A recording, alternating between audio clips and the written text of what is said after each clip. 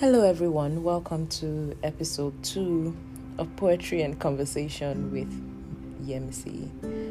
I'm your host. How are you doing today? How has 2020 been for you so far?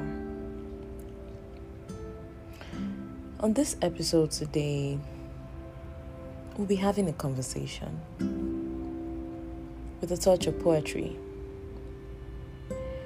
I'll tell you that for myself, my mental health has taken a backseat in the past couple of weeks, most intensely this past week.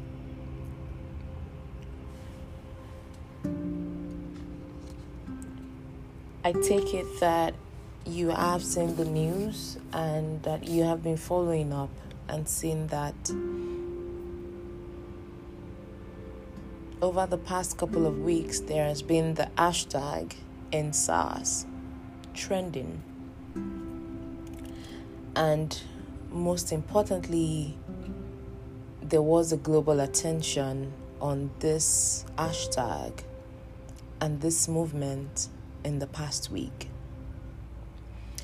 If you're not a Nigerian, I'll just quickly explain to you that there is a movement going on in Nigeria by the Nigerian youth called #EndSARS.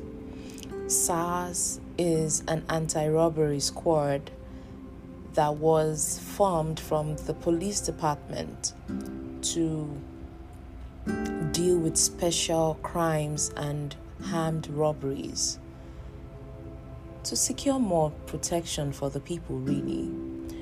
But in the past 3-4 years, they have turned on the youths in a very ridiculous way. So much so that they have now been known as the kidnapping squad.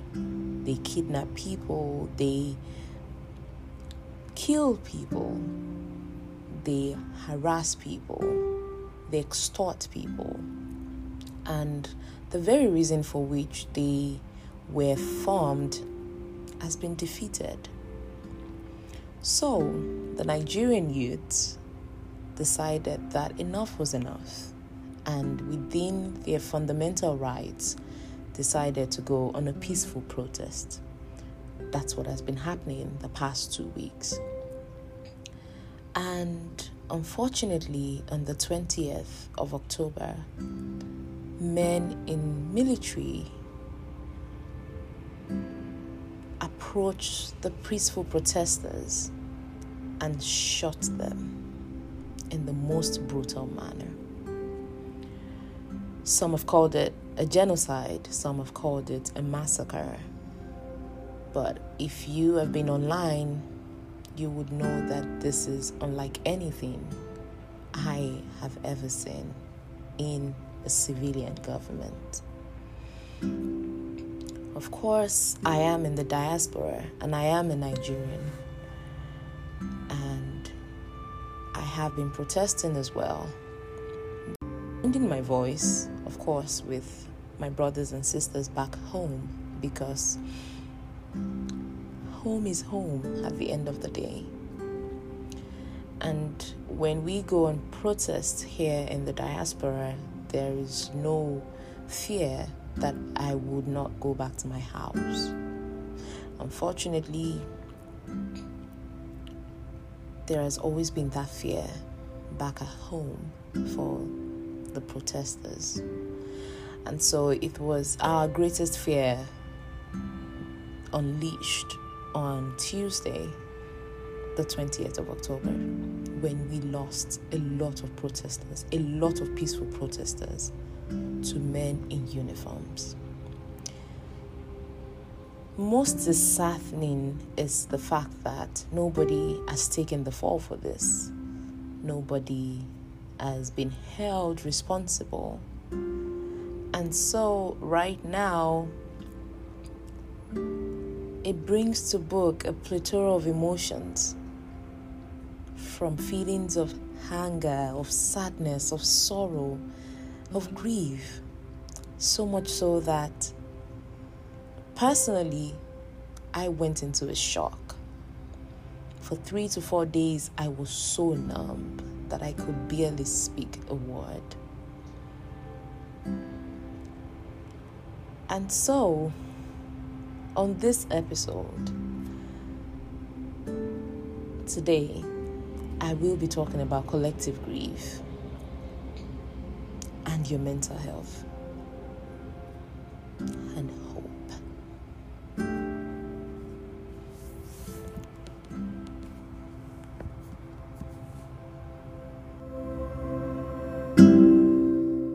So, collective grief.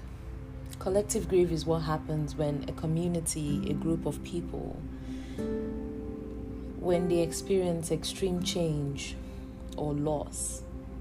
And in this case, it almost feels like we lost a lot of people and that we took a brutal beating from the government. The relative question that comes to mind easily becomes, why did we go through this? For what results? For what reason? Was this necessary? Why? Our mind is a control factory. When life happens, and what I mean by when life happens is when things happen that spin you out of control, the mind undergoes a certain level of stress, and it tries desperately to hold on or to find a false sense of control. The first thing the mind tries to do is to figure out who is to blame, who is taking responsibility for this. This explains why it is so easy to blame someone or something rather than take responsibility or try to process the feeling. But that's a conversation for another day. Sticking to the scripts today, it becomes, who is responsible for this? Why did this happen? You might even find yourself as a protester thinking, why did we even decide to go on this protest in the first place? Because if we did not go on this protest, then we wouldn't lose people. And the mind goes on and on and on. And if you stay in that state of mind, if you stay in that space, your mental health is going to really take the fall for it. Because what you're doing is you're fighting your feelings. And that's okay. It's okay at first to feel that way. However, what is not okay is choosing to stay in that space and not processing your emotions. In collective grief, I'm going to be discussing the 6 stages of grief that we all will be going through. That for some of us has begun, for some they're yet to begin, and for some they will find themselves in this space. And so before I dive into your mental health, it is very significant that I discuss this now. The first stage of grief in this process collectively is what we call shock and denial. The question that usually accompanies this stage is, what just happened? Is this happening? This has to be a nightmare. Can I wake up from this nightmare? What is happening? It is almost unbelievable. The news that this terrible thing has just happened makes you and throws you into a place of shock, into a state of numbness. And for me, personally, this is something that I have experienced or have had to deal with the past couple of days. I went instantly into a state of shock. For 2 to 3 days, I could not speak a word. I was very, extremely numb. And so when you think about that, you think the pain that comes with this feeling is to deny what happened, because the gravity of what just happened is too enormous for your mind to contain. So you try to deny it. And so it's like sometimes you move from a state of shock into a place of denial, like, this didn't happen, because the mind is struggling. Remember, your mind is like a control factory, always wanting to be in control. So when life happens, and when a terrible thing like this happens, the mind is trying so hard to process it in a way that projects onto you, maybe this did not happen, and so it's a form of shock. At the same time, the other side of the coin is denial. So if you're feeling that right now, if you're in that place of shock, I want to tell you that it's okay. I want to validate that feeling for you right now. It just simply means that for you, the process of grieving has begun. The second stage I want to talk about is anger. Anger becomes the next phase because anger carries and hides so many emotions. You feel bitter, resentful, full of revengeful feelings. It is still a form of denial and a response to the shock your mind just went into. And even though this is collective grief, the way we would walk through these feelings depend on each individual. It's different for everybody. So for some people, these stages that I will be going in-depthly to discuss would follow through in like 1, 2, 3. And for some people, it might be 3 to 6, 4. It depends based on you. So, I want to tell you that if you get into the space where you become so angry, it is okay to feel angry. I want to validate that feeling for you as well. It is okay to feel angry. Some will direct their anger to God. If you're religious, direct your anger to what you worship. Some of that anger might be at yourself. Some of that anger might be at a group. It might be at an object. It might be even to your partner or your kids or anything. I want to validate that feeling for you right now to say it is absolutely normal for you to feel this way.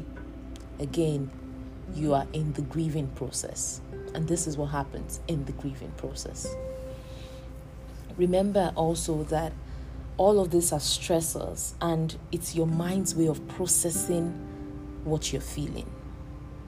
So as opposed to hiding that anger, I'll tell you right now to please let it out. The third stage is sorrow.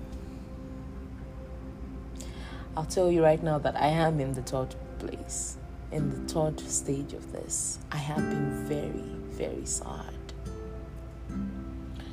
And with this stage, like I said, comes a profound sadness, almost unexplainable.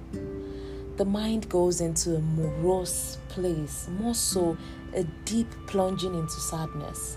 And really, how do you define sadness? Sadness is just simply an unhappiness accompanied by feelings of loss, despair, disappointment. In this stage, you might find yourself withdrawing from people.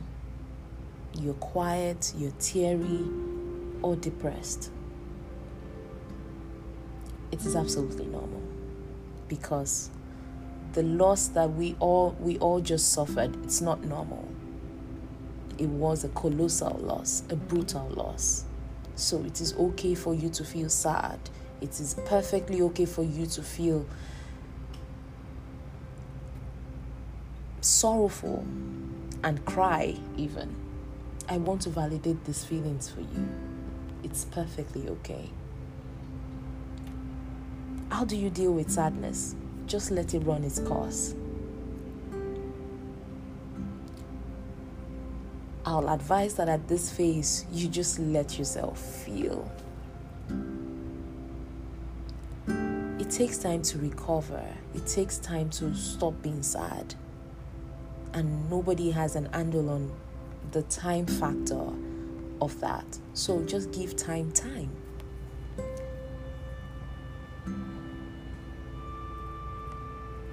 Take all your time. Cry. Be sad. It's okay. All of these are valid human emotions. And the fact that you're going through them makes you absolutely normal. Also, you are grieving. And this is one of the stages of grieving. It's actually one of the critical stages of grieving. The fourth stage is struggle. While the feelings of the sadness and the sorrow lingers, you might find your mind struggling. And the question that accompanies the struggle usually is, why this? Again, your mind is trying to make reason. Your mind is trying to find a reason for this. Remember, your mind is a very logical being on its own. The mind does not accept anything unless it makes sense. And there is no loss. Loss does not make any sense. There are no words to beautify loss in a way that makes sense. So, the mind will constantly put you in a place where you struggle back and forth. Why this? Why now? If you're asking these questions, I want to tell you that you are completely normal and it is okay to feel this way.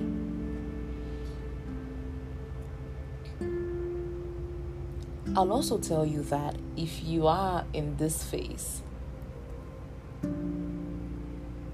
there are no answers really. Because I have heard examples of people who lose someone personal to them, someone very close to them.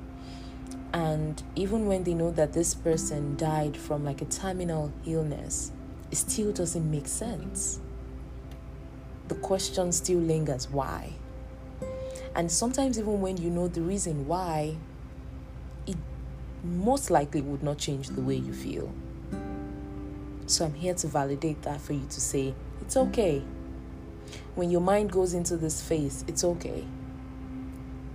What you should do in the moment is recognize that this is what you're feeling, and that's why I'm taking my time to explain and to let you understand that this is perfectly normal. If you're feeling this way, yes, you are in the grieving stage. You are in the grieving process. You're perfectly normal. The fifth stage is acceptance. This is usually one of the very tough phases because now you have to deal with the fact that this actually happened. For me, I am not there yet. I am still going back and forth into thinking, did this happen really? It's a tough stage. This particular stage is a very tough stage, and many people linger here for ages. Accepting what happened or that this happened doesn't mean that you have moved past the stage of grieving or that you have graduated from the class of grieving. No. It simply means you have come to understand what this loss means now. What it means in your personal life, what it means to your professional life, what it means to you going forward generally in life. A major change has just taken place in your life. Collectively, a major change has just taken place in our lives. A lot of us will not be the same again. This colossal loss will change the way we feel about a lot of things going forward, about a lot of situations. And again, this is different for everyone because we all process our feelings very differently. Also, the reactions will be different. I want you to know it's okay.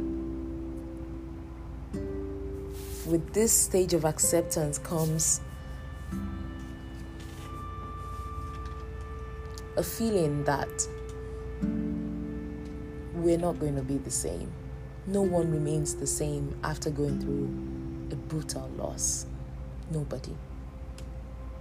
It changes you. It either leaves you bitter or it puts you on a path to seeing things more clearer, more clearly, and being better, being a better person, really, being appreciative of things and moments. And in this type of collective grieving, again, this has ignited, accepting this will ignite a lot of parts in our mind, a lot of purpose, the zeal, the quench to do things differently, and to do that, to honor the memory of the dead.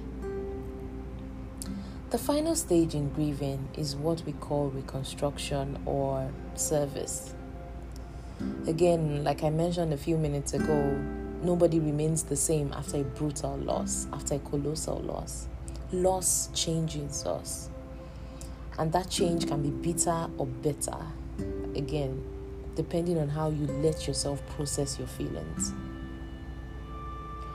In this case, I have seen people who are fired up to do more, to go against the government, to demand our rights, to even now they're more fired up than they were at the start.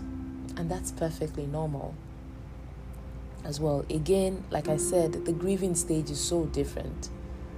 What might be the end, or what should mark the end of a grieving stage, might be the beginning for a lot of people. So, I'll just say that if you are going through any of these 6 stages, or if you're feeling anything out of these stages, you're completely normal. You're completely human. Because it's really our emotions that makes us really human.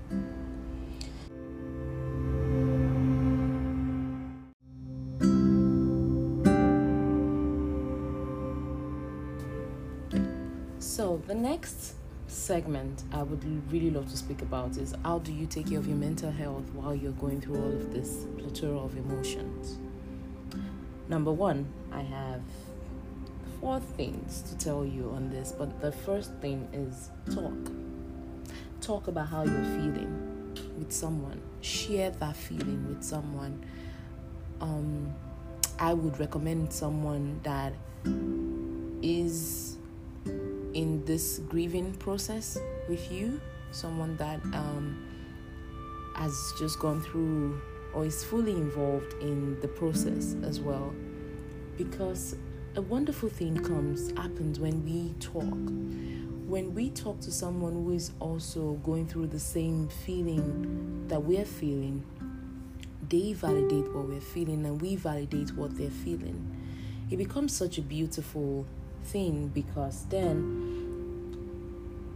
it makes the process a bit easier. Not a walk in the park, but it makes it much more bearable.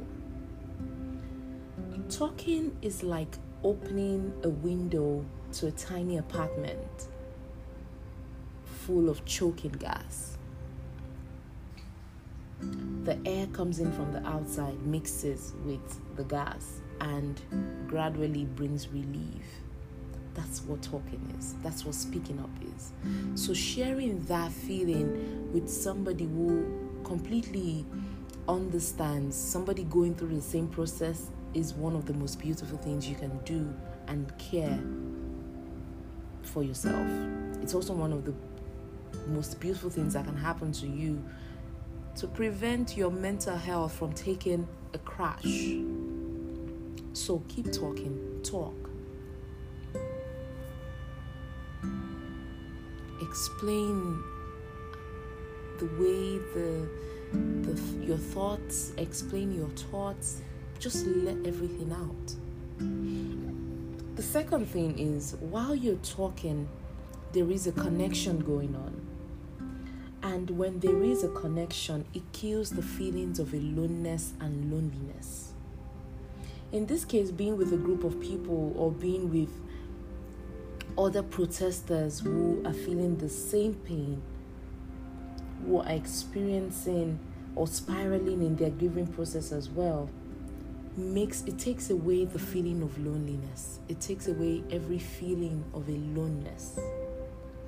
It brings such a beautiful form of connection that puts us on a path to healing as well as caring for your mental health. Because really, when we go through a lot of crazy things, when life happens, why our mental health really takes a back beating is because we always feel like, I'm alone in this. The feelings of loneliness submerge us. And so when you connect to someone who is feeling the same exact way you're feeling, or who is experiencing the same grief, it brings about a form of connection, and that connection cancels out the loneliness. So connect, because again, this is the worst time for you to feel completely alone. Connecting with someone is a strong reminder that you're not alone. And when the mind starts to accept and feast on this feeling that I am not alone, when the mind starts to participate in the connection, it starts to reconstruct itself and it starts to heal. The third stage is coping mechanism. Depending on your individuality, depending on who you are or your personality as a person, you should definitely at this time adopt different healthy emphasis on healthy coping mechanisms. If you're religious, pray. Meditate. Some people plunge themselves into writing. I am one of those people. I will just keep writing out my thoughts until I feel relieved. And when I feel heavy or I feel that my mind is becoming dark, I just get my journal and I start to write again. So if that works for you, that's also healthy. Remember the analogy I made earlier of keeping the window open and letting the choking gas escape. That's how coping mechanisms are really. If it's running, yes, go for it. If the feelings become really submersive, book an appointment to see a therapist. Talk to someone. Remember, it goes back to the very first point. Talk to someone. Meet up with your friends, people who understand what you're going through. Invest in your self-care. Invest your energy in doing something for yourself, in doing something that you enjoy doing, something that you will appreciate. Just do it. Remember, emphasis on healthy coping mechanisms. The fourth and the final stage, or the final point I will give you to taking care of your mental health at this phase is please do not give up on hope. I work as a mental health associate, and a lot of the times when I have to deal with or talk to my patients, they are in this phase, this really deep state of darkness and depression because they've given up on hope. I'll tell you right now, there is an adage that says, what is life without hope? Nothing. And I understand that hope can be tricky because as humans, we pin our expectations on a certain outcome. And when it does not happen that way, which I will tell you right now that life never happens the way you plan it to. But when we know that, and when life still doesn't happen the way we expect, we become sad, sometimes depressed, and sometimes wanting to give up. Don't. Like someone would always say to me, it's just a bad day, it's not a bad life. Don't give up on hope, ever. And with that said, I would read the poem, the sprinkle of poem I have for you today.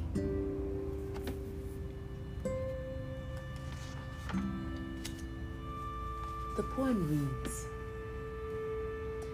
there is something about hope that holds your hands through the darkest tunnel as it reminds you a tunnel will not exist if there is no light waiting to embrace you at the end of the journey.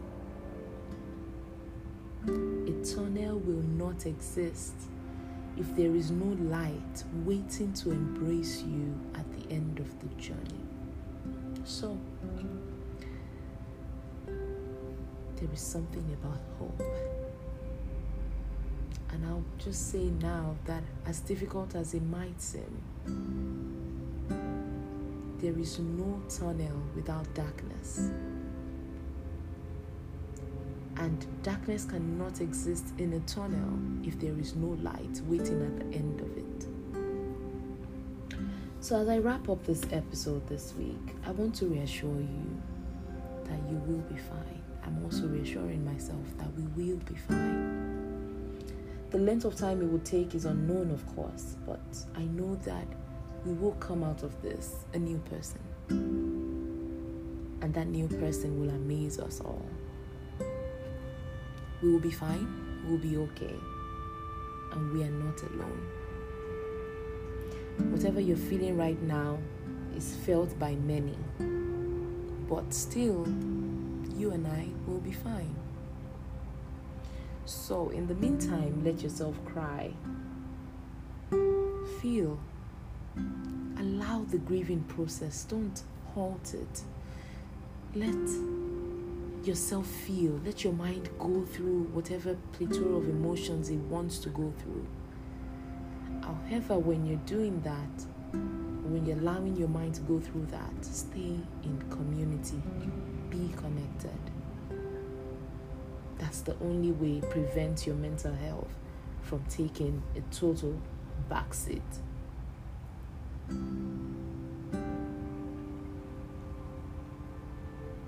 To my brothers and sisters, I just hope that this episode has encouraged you in a form, in a way, has enlightened you as to whatever you're feeling right now. We will be okay. I keep telling myself that. I keep reaffirming that we will be okay. And with that, we've come to the end of today's episode on collective grief, your mental health, and hope.